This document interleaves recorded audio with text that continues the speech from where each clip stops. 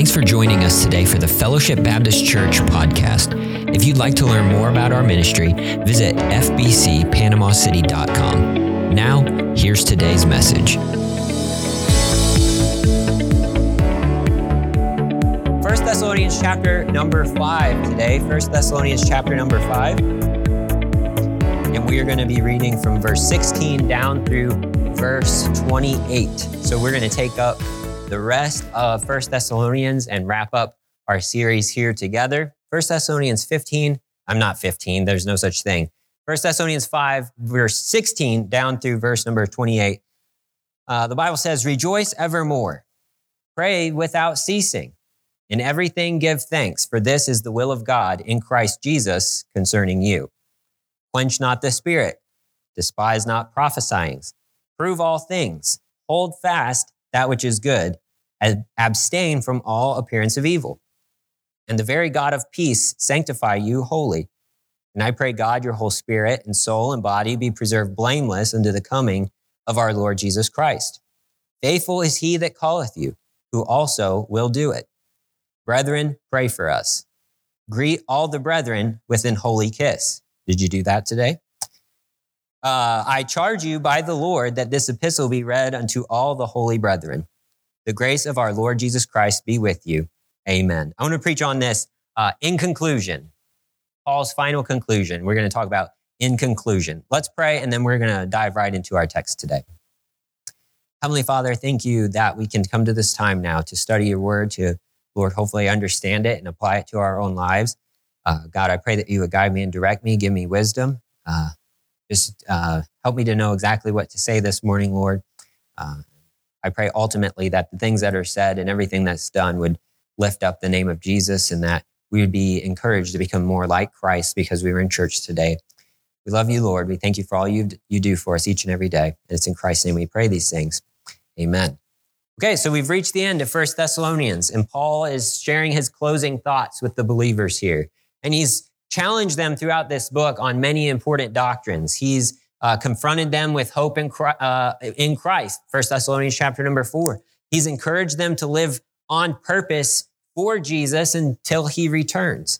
And as we saw last week, we saw how the church is to relate to one another, both leaders and members alike, how the church should be busy about caring for one another. And the text before us are Paul's concluding remarks. And just like any good preacher, he essentially preaches an entire sermon after he says, in conclusion, right? So here we are, he's in his conclusion, and I want to look at 3 different sections of his last words to the Thessalonians. And I'd like to answer the question, how should we live in light of Paul's words? This is really how we should approach the scriptures anytime we read it, is how should I live in light of what I'm reading here? We may not be the original audience of this letter, but this conclusion has application for our life. So let's just dive right in. Take a look at Paul's threefold conclusion to the Thessalonians. He begins, first of all, with the command. Verse number 16, "Rejoice evermore. Pray without ceasing.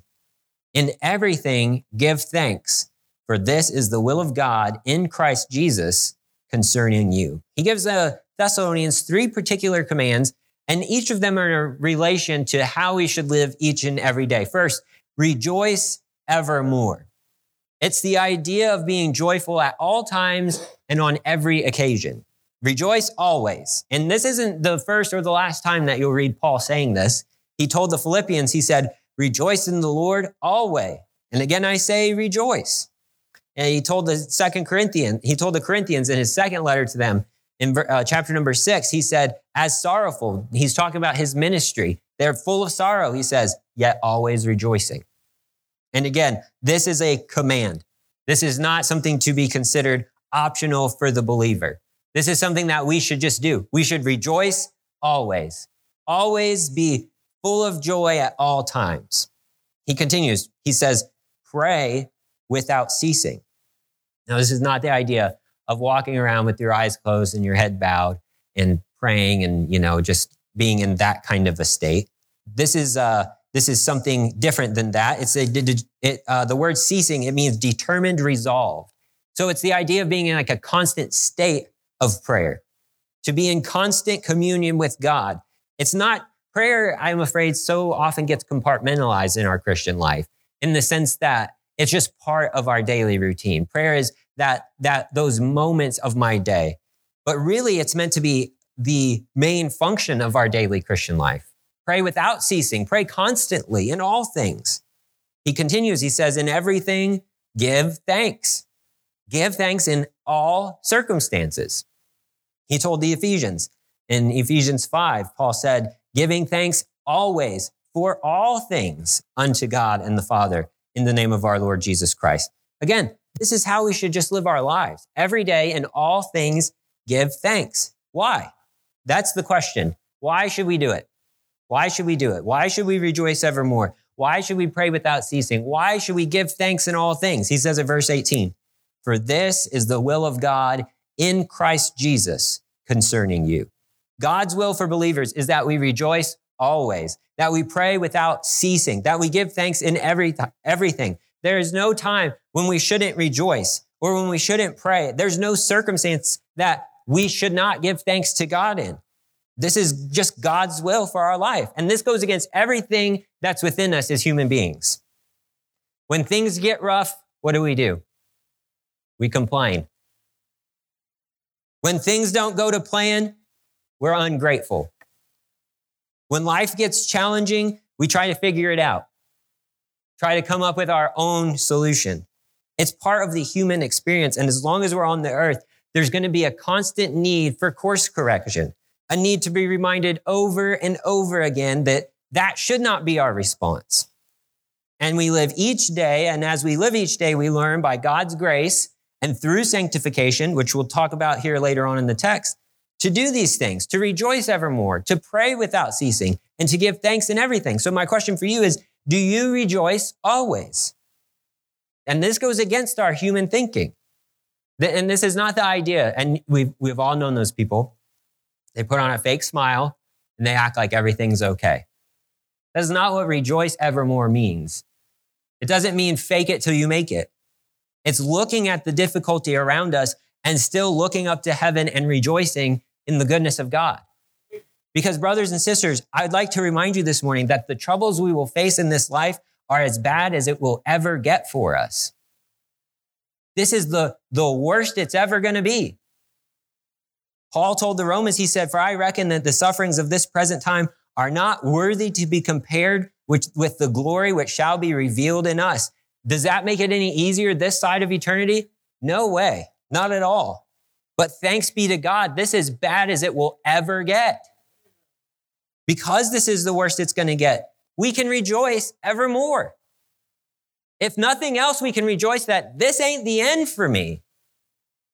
So when you get bad news this week, and you probably will, or if your coworker drives you nuts, and they might, or your brothers and sisters at the church don't live up to your expectations, you can still rejoice because that's God's will for your life. Because this is as bad as it's ever going to be. We can rejoice evermore. I wonder, do you pray without ceasing? I'm still growing at this. I'm just going to be honest with you. I'm not super good at this. Even in the most mundane and trivial moments of life, I don't default to prayer because I like to try to figure things out on my own. I'm just being honest with you. It's a lot easier in the human mind to just try to do things independent of God. And I think it's because we don't actually realize how much we need God every day, every moment of every day. And we end up being professing believers that live as functional atheists, trying to figure life out on our own without divine help, that we know what God does. Brothers and sisters, we need Jesus. And what is prayer? It's confessed helplessness. That's all prayer is. It's confessing that I can't do it. And we don't like to admit that, especially in America. We can do it. We don't like to admit we can't do it. So to pray without ceasing is literally to confess before God continually that we are helpless, that we can't do it, and that we need help and strength and grace that we do not have within ourselves. You're going to be faced with moments this week when you have to make a choice. Will I just try to figure this out, or will I pray about this? Pray. Pray without ceasing. And when those moments come, don't expect some wild epiphany. I think that's what we've come to do sometimes, is we expect a sign in the sky to know exactly what God wants us to do. Don't do that. Don't look for a random sign as an answer to prayer. Pray and ask God to guide you and give you wisdom. And the Bible says that anyone that asks wisdom, let him ask of God, and God will do what? He'll give it to you liberally. And when you pray, move forward in faith, believing that God will give you the wisdom you need, or maybe the patience you need, or the strength you need as you face those moments. Pray without ceasing. That is God's will for your life. And then he says, give in everything, give thanks. Do you give thanks in everything? There are circumstances in our life that are incredibly difficult. And this command isn't one that says to look at hard circumstances and act like it's no big deal and to be thankful for them. The Troel family, I undoubtedly believe this morning, they are not thankful that their husband was shot and killed in Iraq. But they can be thankful in all things. Again, why? Two things. This is the will of God for us, and this is the worst it'll ever be. This is something that must be grown in us and developed in us by the work of God. We will face circumstances that are difficult, but according to this text, God wants us to give thanks in those times. So he gives us some commands that aren't easy. Rejoice evermore. Pray without ceasing. In everything, give thanks. Why? Because this is the will of God in Christ Jesus concerning you. He continues, though, number 2, and he gives the caution. Look at verse 19. He says, quench not the spirit. Despise not prophesying. Prove all things. Hold fast that which is good. Abstain from all appearance of evil. He now moves into giving a word of caution, especially when it comes to the gathering of the church. And he says in verse 19, quench not the spirit. That word quench, it's the idea of literally like putting out a fire. It's used that way in other places in the New Testament. So he's saying, don't put out the Spirit's fire. Don't extinguish the work of the Holy Spirit in the church, be it his corporate work in all of our midst or in us and each individual. And he continues in the next 3 verses and then gives commands as to how they should respond to prophecy.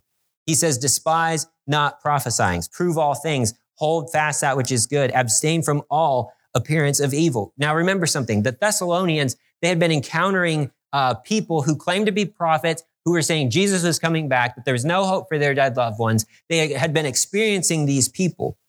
And they had also been, as we learned in 1 Thessalonians chapter number 2, they had also been the recipients of the word of God from the apostles. Remember, Paul said, you received the word from us, not as it was the word of men, but as it is in fact the word of God.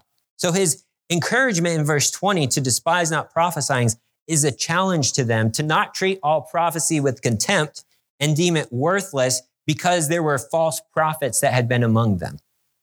Instead, he tells them how to handle the message of someone who claims to be a prophet. Look in verse 21.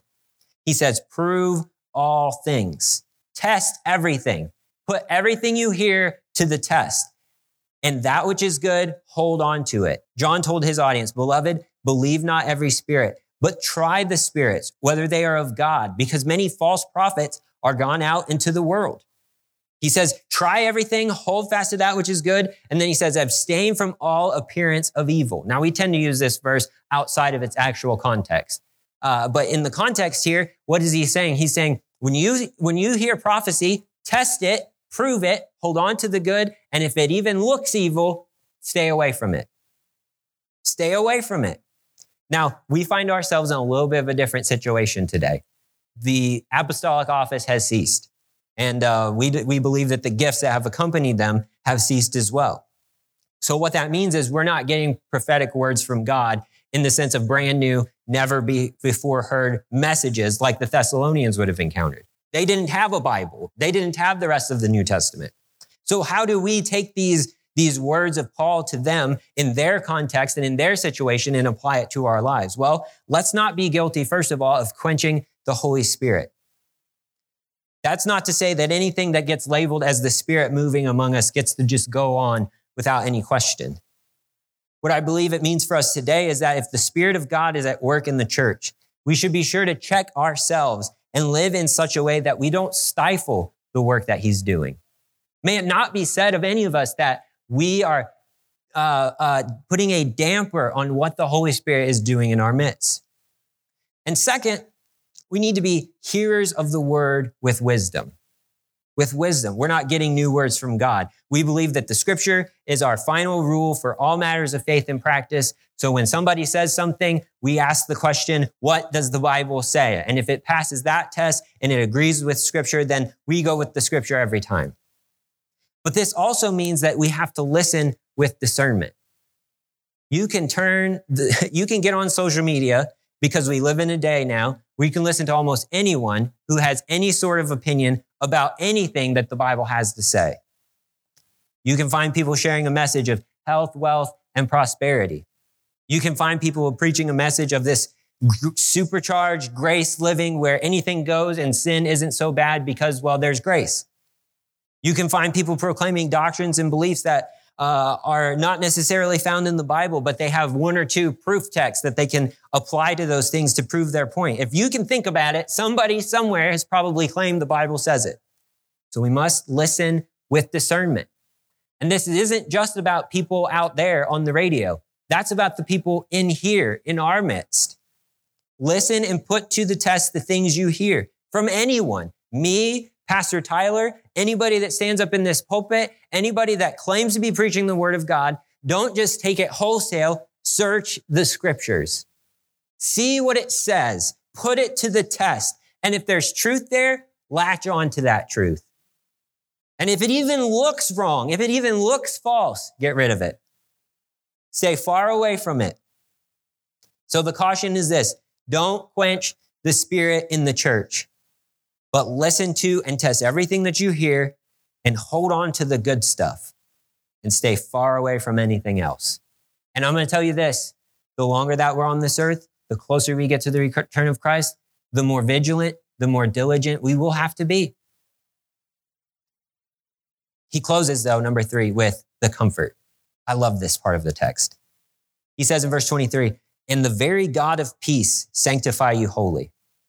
And I pray, God, your whole spirit and soul and body be preserved blameless unto the coming of our Lord Jesus Christ. Faithful is he that calleth you, who also will do it." These verses leading up to verse 23, let's be honest, these things can feel kind of heavy from time to time. There are times in your life when you're not going to want to rejoice. How do I do that? How do I give thanks in everything? How do I pray constantly? I wonder if the Thessalonians read this and thought, Paul, do you even understand what you're asking us? Like, this is difficult, man. Don't quench the Spirit's work in the church. Listen to and test prophecies and only keep what is good. Stay away from what is evil. This could have been very potentially overwhelming to the Thessalonians. And it seems, though, that Paul was anticipating this. When he comes to verse number 23, because he gives them some comfort, he says, "And the very God of peace sanctify you wholly." This is the comfort. God is going to sanctify you wholly, completely. The word sanctify, it means to make holy. God is going to do that in you. And look what he says. He says, "And I pray, God, your whole spirit and soul and body be preserved blameless unto the coming of our Lord Jesus Christ." He's going to take you all the way home through this thing. Why? Because verse 24, "Faithful is he that calleth you, who also will do it." The one that called you, and he's speaking of their salvation, the one that called you, the one that saved you, he is faithful. He is reliable, and he will finish what he starts. The comfort is in knowing that God is the one that will grow these things in you. And sometimes we hear things like this: rejoice evermore, pray without ceasing. We hear this and do that, and you'll have a great Christian life. And there's no doubt about it. There are things to be done in the Christian life. It's just like a sailboat. If you get on a sailboat, there are over 60 working parts on a sailboat. And you have to make sure all of those things are functioning. But if you get on a sailboat and you do all the right things, but there's no wind, that boat goes nowhere. And in the Christian life, if you can do all of the right things, but God is not at work, your Christian life will go nowhere. Remember what Paul told the Philippians. He said, being confident of this very thing, that he which hath begun a good work in you will perform it until the day of Jesus Christ. Will, not might, not maybe, but will. He told the Philippians, he said, wherefore, my beloved, as ye have always obeyed, not as in my presence only, but now much more in my absence, work out your own salvation with fear and trembling. Get to work, but remember something. For it is God which worketh in you, both to will and to do of his good pleasure. God has started his work of salvation in you, and he will finish it. Any growth in godliness in us is not in anything that we have within ourselves. It is the work of God in us. And God is not going to leave us undone. And that's good news. Because there are going to be days when you just can't do this stuff. Let's just be real. You just can't rejoice. Oh, God must be done with me. He's not. You're a work in progress, and God sees his work all the way home. He will preserve us blameless unto the coming of Jesus Christ. And I thank God for that. Because if it was on us, we'd mess the whole thing up. But it is God's work in us. So if you're struggling with your Christian life, that's okay. We all struggle. We all face difficulty on our journey of sanctification. It's easy not to rejoice in hardship. It's difficult to pray constantly. It's hard to give thanks in all circumstances of life. It's way too easy to quench what the Holy Spirit is doing. It takes work and effort to test the things we hear and respond appropriately. It can feel hard and overwhelming and like nothing more than an uphill battle each day. But take heart, because God is at work in you. He is sanctifying you and making you more and more like the image of his dear son, Jesus Christ. And as you understand how to rejoice evermore, remember, God is sanctifying you.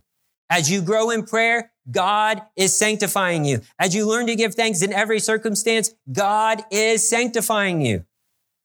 God is the one at work in your life. And while you may be the human instrument, because that's how God works, it's through human instruments, God is at work in you. What a relief. What a relief it is to know that I'm not tasked with growing these things perfectly in and of myself, but that God will grow them in me as I follow and obey him. Brothers and sisters, the comfort is knowing that no matter what God asks of his children in the process of sanctification, he is the one right there alongside of us doing the work in and through us. And like I said, he will never leave his work halfway done. He sees it through to completion. He will sanctify us unto the coming of the Lord Jesus Christ. Amen. So Paul concludes chapter number 5 with a few final charges. He says, brethren, pray for us, encouraging them to pray for their missionary endeavors. He says, greet all the brethren with an holy kiss. It's exactly what it sounds like when you read it. We just don't do that anymore. Hallelujah. He says in verse number 27, he says, I charge you by the Lord that this epistle be read unto all the holy brethren.